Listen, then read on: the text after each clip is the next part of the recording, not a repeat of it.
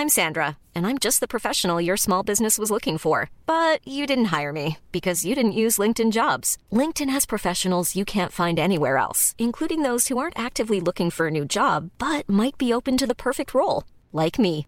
In a given month, over 70% of LinkedIn users don't visit other leading job sites. So if you're not looking on LinkedIn, you'll miss out on great candidates like Sandra. Start hiring professionals like a professional. Post your free job on linkedin.com/people today. This podcast is for entertainment purposes only and does not replace your own financial, tax, legal, or financial product advice.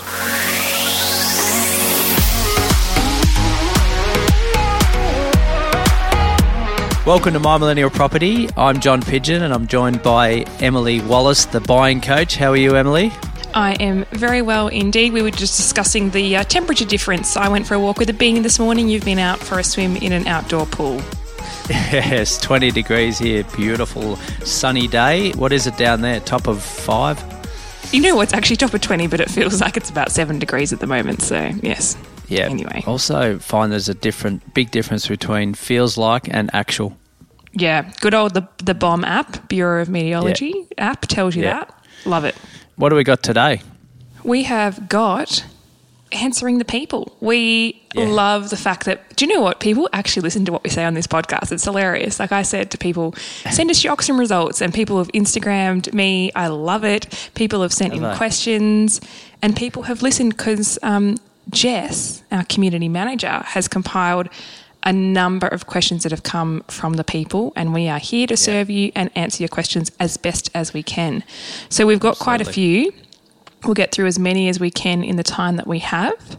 And it's going to be a broad range of topics that we cover by nature, having these questions. So let's kick off with one that is very common, because I think a lot of people in our community do this. They buy their first home and then they flip it to an investment property once they've lived in it for a certain period of time. So Jed Dumble asks, what steps have to be taken when turning a primary place of residence into a rental property? It's a good and common question, as you said. I think it's even more relevant given last year's home or first homeowner grants, isn't it? So let's live in it, take advantage of it, pay no stamp duty, even get a few government grants along the way, and in 12 months' time I'm going to rent it out. So yeah, look, I'll kick off with that if you want. The first thing I would do is advise your accountant that that's going to happen. From a tax point of view, things change a lot. It goes from a non-income producing asset to an income producing asset. So advise your accountant. And you may also want to get a valuation. If you've bought the property for 500 grand, it might be worth 530 grand. Now, if you've lived in it, that's awesome. Usually that's capital gains tax exempt or free. So you just want to put a line in the sand when you move out as to what that valuation is. So they're the first two things that I would be doing. What would you do, Emily?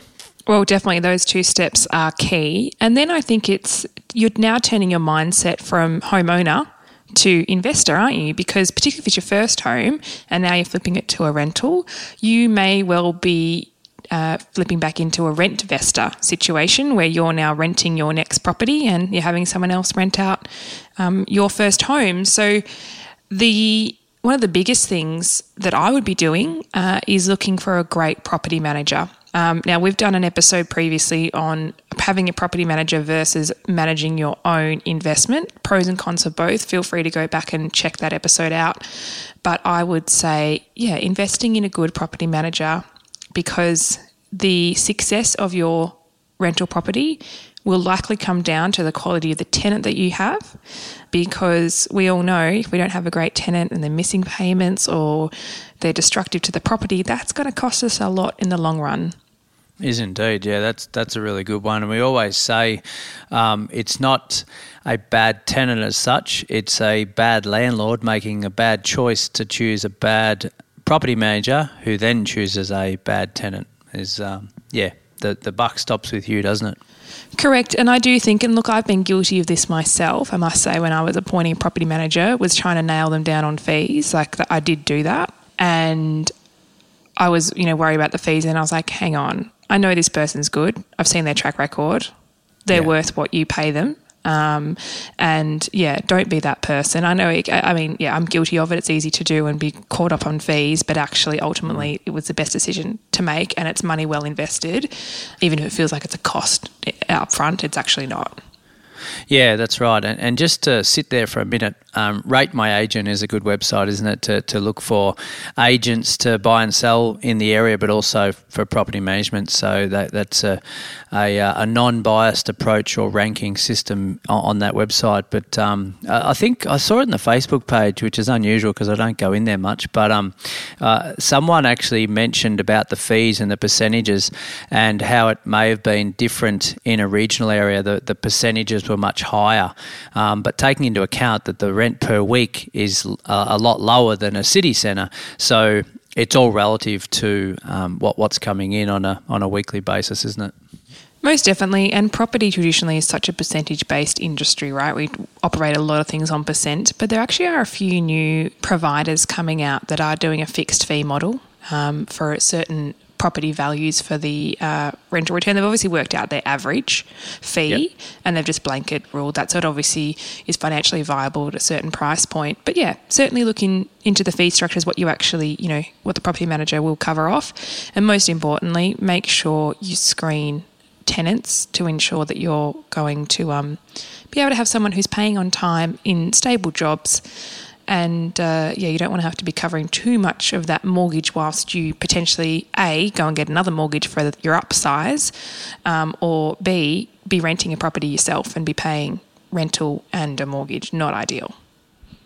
No, that's right. And while you're doing that, you would also change your insurance policy, wouldn't you? So you'd go from your standard building and contents insurance to include your landlord insurance. So you are safeguarded in the event that, rent default or tenant ruins the place or something like that. So, again, shop around, get 3 or 4 quotes and then choose one. I know Terry Shear is a common one that I've used in the past 10 years or so.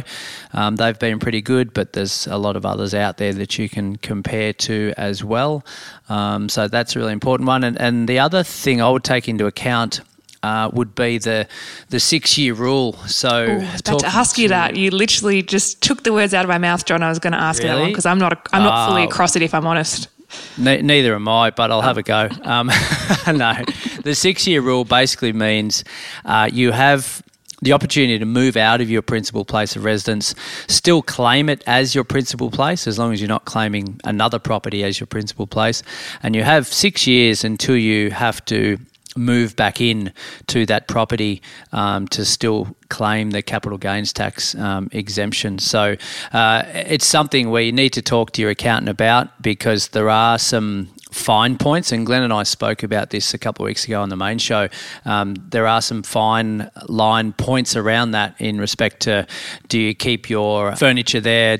Are you renting it out? How much you're renting it for? All those things come into play. So, do your research in that space. Yeah, awesome. I actually literally just had that chat with my accountants of potentially, buying my own and then having that 6-year rule, and I was a little bit confused how it works, so I should probably go and listen to that episode you guys did because I can learn from you. So they're the key things, Jed, in order to turn your primary place of residence across to a rental property. Obviously, accountants are heavily involved in that process to help you advise you on what the implications are and what you need to be across. But property manager, accountant, landlord insurance, they're probably the key takeaways. One more, and it's not so much. It's more of an admin thing for your property manager to do, and I get this a lot. People question: do I pay the bills? Do I collect the rent? Am I the property manager myself, or am I going to pay someone to do it? If I'm paying a property manager, which I always do, by the way, my 7 or 8% or whatever their rate is, I'm getting them to do everything that they can do. So they're paying my bills. They're giving me an audited statement over a 12-month period. They're sending it to me monthly, telling me what's coming in, what's going out. They're organising potential repairs if anything needs to be done. I don't have a problem with them paying my council rates for me or water rates or whatever it may be. The only thing I may not get them to do is insurances, because I like to go and haggle with 3 or 4 companies myself when that's due each year. But other than that, they're doing everything for me, and that makes it a lot easier at tax time as well. Most definitely. Now, a question that we could both go off on tangents on this one, so we'll try and keep it brief before we take a break.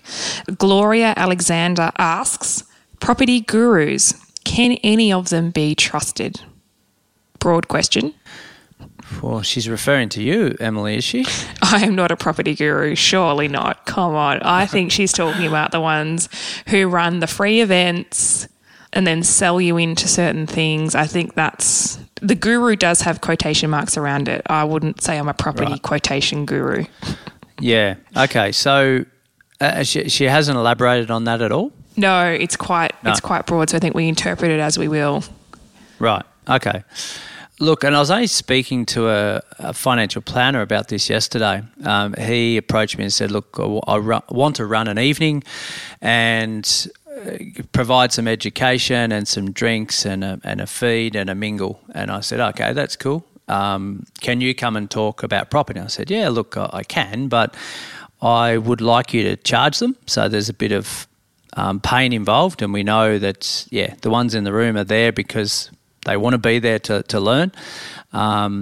And secondly, there's no sales pitch at the end. There's no sell. It's just a simple network, provide some education. If they want a follow-up meeting after it, then that's on them. Provide your business cards and whatever. It's an interesting space. And I, back in the day, was working for a company that used to do a lot of free events, and it does get lots of bums in seats because of the word free. But you do also get a lot of, I suppose, tire kickers. From an advisory point of view, it's really important to do your own research to know what your own strategy is and what you want to get out of the evening. So I would say if anyone's out there listening, wanting to further educate, I don't have a problem going along to those events, but I would just say take 1 or 2 things away from them.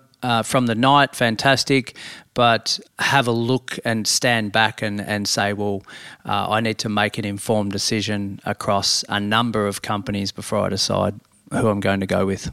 I think that's the biggest thing. When you look at people in any industry that might be considered a guru, regardless of property, is number 1, to do your research on multiple. And number 2, to find someone that you actually resonate with and you actually want to do work with. I think that's really an underestimated criteria when you're looking in that space. Does that the way that person operate and the way they hold themselves and the values they have actually align with who you are as well? Because not everybody's the same, otherwise it'd be very boring. But I think the long short of it is, Gloria, to answer your question, is do your research. Like John said, take 1 or 2 things away from one of those events that you might attend, but don't necessarily make a decision in the moment at the event. There can be a lot of hype, I feel, at some of those, free events and seminars, and sign up with us today and you get X amount off the package or whatever it might be. Don't get caught up in that. If it's good enough, it'll be worth it afterwards as well. Yeah, absolutely. And without ranting on about it, because you did tell me to keep it brief and I haven't, is the ability to see what they're actually trying to sell or wanting to sell. Like you go to a car yard and the car salesman wants to sell any of those cars in the lot, right? They're not going to tell you to go and buy a car down the road. A bank does the same thing. They're not going to tell you to go to another lender. A real estate agent is wanting to sell those houses that are on that or on their book at that one time. So that's okay. That's just a part of the world that we operate in. Just understand what we're looking at selling and is it going to appeal to what I need. Most definitely. Awesome. Well, hopefully that has answered your question, Gloria, and to other people that would be relevant too. We're going to take a very short break and answer probably 2, maybe 3 further community questions. We'll be back in just a second. If you're after personal financial advice, don't get it from a podcast. If you would like help based on your own personal situation, head over to sortyourmoneyout.com, click Get Help, and we'd be happy to introduce you to one of our trusted advisors. We also have a panel of trusted mortgage brokers we can connect you with to get you into your first home, an investment property purchase, or to review your current loan if you don't have a broker. Our panel of advisors, mortgage brokers, and accountants work with clients all over Australia so they can connect with you wherever you are. That's sortyourmoneyout.com and click Get Help. Quality sleep is essential. That's why the Sleep Number Smart Bed is designed for your ever-evolving sleep needs. Need a bed that's firmer or softer on either side? Helps you sleep at a comfortable temperature? Sleep Number Smart Beds let you individualize your comfort so you sleep better together. J.D. Power ranks Sleep Number number 1 in customer satisfaction with mattresses purchased in-store. And now, save 50% on the Sleep Number Limited Edition Smart Bed for a limited time. For J.D. Power 2023 award information, visit jdpower.com/awards. Only at a Sleep Number store or sleepnumber.com. Hey, it's Ryan Reynolds, and I'm here with Keith, co-star of my upcoming film, If, only in theaters May 17th. Do you want to tell people the big news? All right, I'll do it. Sign up now and you'll get unlimited for $15 a month and 6 months of Paramount Plus Essential Plan on us. MintMobile.com/switch. Upfront payment of $45 equivalent to $15 per month. Unlimited over 40 gigabytes per month. Face lower speeds. Videos at 480p. Active Mint customers by 531.24 get 6 months of Paramount Plus Essential Plan. Auto renews after 6 months. Offer ends May 31st, 2024. Separate Paramount Plus registration required. Terms and conditions apply if rated PG. Next question, John. Hope you're ready for this one. So Thomas Rickards has asked that he wanted a case study of someone going to a mortgage broker and the questions they should be asking of a broker, which actually is a great question to deep dive into. I often see on the community page people are shopping around for a broker and want to know how to identify a good one. And there's quite a few key indicators that can help with this. And you and I both obviously work very closely with multiple brokers, given that we need finance funded for our clients that we buy for. I think just straight off the bat, number one would be understanding how many options they can provide for you. Because the benefit of going to a broker over a bank is that they have a panel of lenders and they're an independent person who can pick the best lender and lender product for your situation. So if you're not like a straightforward, full-time employment, PAYG as they call it, with a very vanilla deal they call them, that's a bit of industry lingo for you there, a vanilla deal. If you're a little bit more complex and you need more choice, how many lenders do they have on their panel that they can select products from? That would be the first question I'd be asking. What do you reckon? I reckon that's a fantastic first question. The big one I like to see is, you mentioned about the type of client. So am I self-employed? Have I got a number of properties? Am I a straightforward PAYG? So understanding, have they worked with those type of clients in the past and what they might prescribe for someone in my situation. So it's a relationship thing, but it's also understanding that the type of clientele. To then fast forward to, I like the stomach feel. How do I feel working with this person long term? Because I'm going to have that relation with them that I can trust them and to deliver what they set out to do in the first place in a desired time frame. There's a few things out of their control, which we'll talk about, but generally speaking, can I just comfortably pick up the phone and talk to them? Or are they hard to communicate with? Do they not like phone? Do they not respond when in a reasonable time frame? Those sort of things need to be high on the agenda, I think. Definitely. I think one of the most common feedbacks I get when people engage their own broker before they reach me, which is a lot of the time, it's usually like around communication, how efficient can they be, and what channel of communication they use. I think a lot of people who seek a broker are outsourcing the process because they're time poor, which usually means they might only be responsive through text during the day or an email. They're not really good on the phone. Just working through little things like that. And then, I think definitely, like you mentioned, the gut feel of it.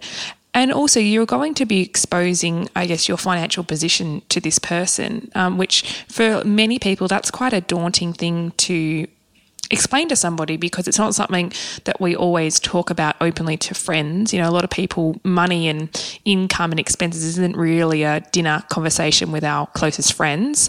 So yeah, revealing that to somebody can be quite personal for a lot of people, and you want to know that that's going to a trusted source who can treat that very professionally. Yeah, absolutely. I met with a client this morning actually, and we were talking about this and the relationship they had with their broker.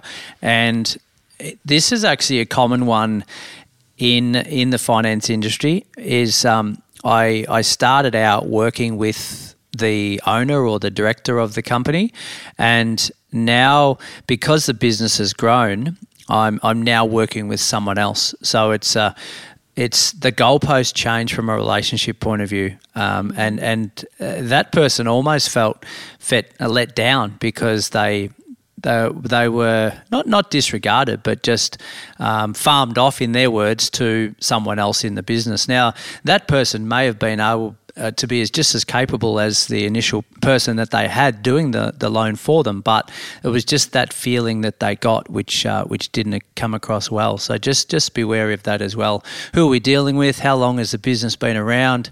Am I going to be dealing with you direct, or am I going to have communications with others? Like there's a whole trail of work to be done in the back end. So it's the expectations that you may not be just working with that one person. Yeah, that's a very, very good point. As businesses expand, that may change over time. So very valid point. Alrighty, I think that's sufficient for Thomas's question. Thank you, Thomas, for submitting that one. We'll just do one brief one in closing. There's quite a list here. We might have to do a few Q&A episodes, John, because there's quite a list of questions. This is a great one. Pollyanna Go, she asks, my husband and I have been renting for the past 3 years, but we are now in the position to buy. We really actually like our rental property and we'd like to buy it. How do we approach the landlord about it? And how do we determine what is a fair price? Now, I feel like we've covered something very specific. It would have been a while back. I think we recorded it in 2020, but I do actually see this one pop up on the community page a little bit. I've chimed in on a few. But you know what? I reckon buying your rental property is such a cool thing because you already know all the quirks of the home and you've lived in it. You don't have to move. No moving costs. And you can just keep your lifestyle going, but you're actually starting to own it, and that rental money, instead of going to Mr. or Mrs. Landlord, is going off to paying the home that you're in. How great's that? How great is that? Yes. Now, I want to tell a story which was an interesting one, and it relates to this exactly. I've got a client in Melbourne, and they were living in a nice suburb, and they were renting this townhouse, and they liked the area, they liked the townhouse, and they rang me and said, "Look, John, we want to buy this townhouse. How should we go about it?" So in my wisdom, I found the contact details for the owner through sneaky. RP Data, which had the details there, so it wasn't anything illegal or anything. So yeah, my client reached out to the owner, and the owner was actually taken aback by it, and they didn't like them communicating directly with them. So they went and told the agent. Fast forward, they got the sale. They actually bought it, but the agent and the landlord were not very happy that the tenant went directly to the landlord. So, was it with a phone number, or was it just like a Facebook store? Because usually it's just the name on it, right? Yeah, that's right. So he communicated via LinkedIn. Oh, okay. Yeah. So, so it's a really common one, as you said. You've lived in it, so you actually know the ins and outs of the property, don't you? What works, what's not working, why they like it, the location, etc. So you've almost done your apprenticeship before you started work. So that's the analogy. How can you go about buying this thing? Well, if you want to do it properly, you'd go to the rental management and say, "Look, I want to buy this property.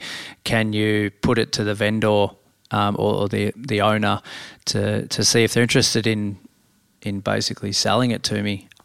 or there's a rent to buy option as well, which you can negotiate. That works quite well.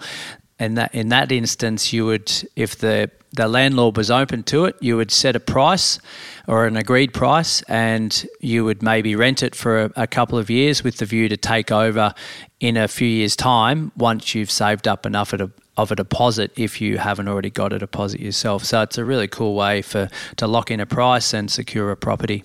Definitely. Also, just one added tip when you are emailing the managing agent, like the rental manager, one thing to keep in mind, well, this is where my business brain goes to, is they have certain KPIs to hit on how many rental properties they keep under their management. So a sale to them, and I've been in offices and I've heard this, the competition between the sales team and the rental departments.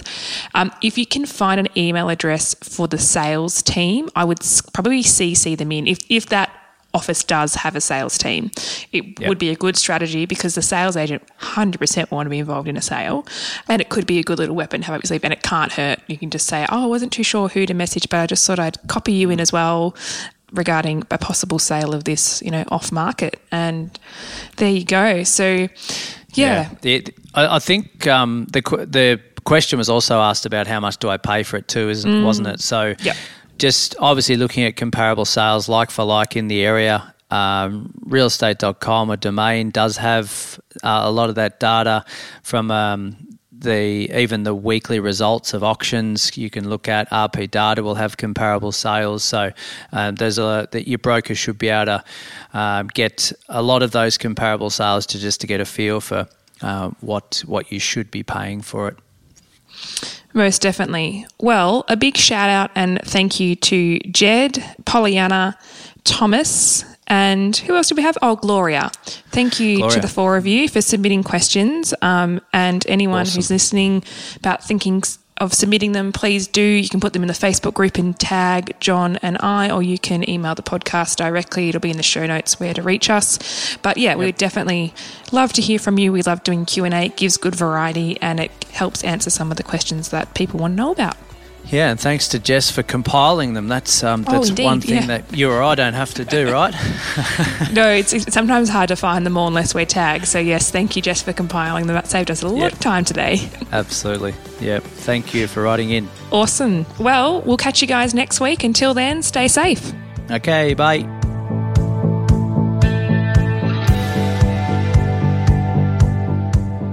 We acknowledge the Darkin Young people, traditional custodians of the land on which our studio sits, and pay respect to their elders, past and present. We extend that respect to Aboriginal and Torres Strait Islander peoples who may listen to our podcast.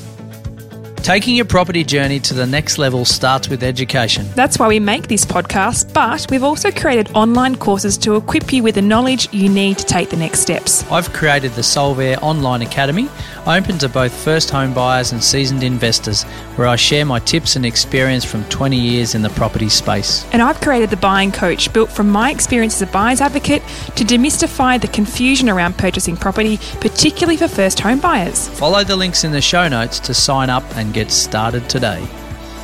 This podcast is for education and entertainment purposes. Any advice is general financial advice only, which does not take into account your objectives, financial situation, or needs. Because of that, you should consider if the advice is appropriate to you and your needs before acting on the information. If you do choose to buy a financial product, read the product disclosure statement and obtain appropriate financial advice tailored to your needs. Cymo Interactive Proprietary Limited, the publisher of the podcast, is an authorised representative of Money Sherpa Proprietary Limited, which holds financial services license 451289.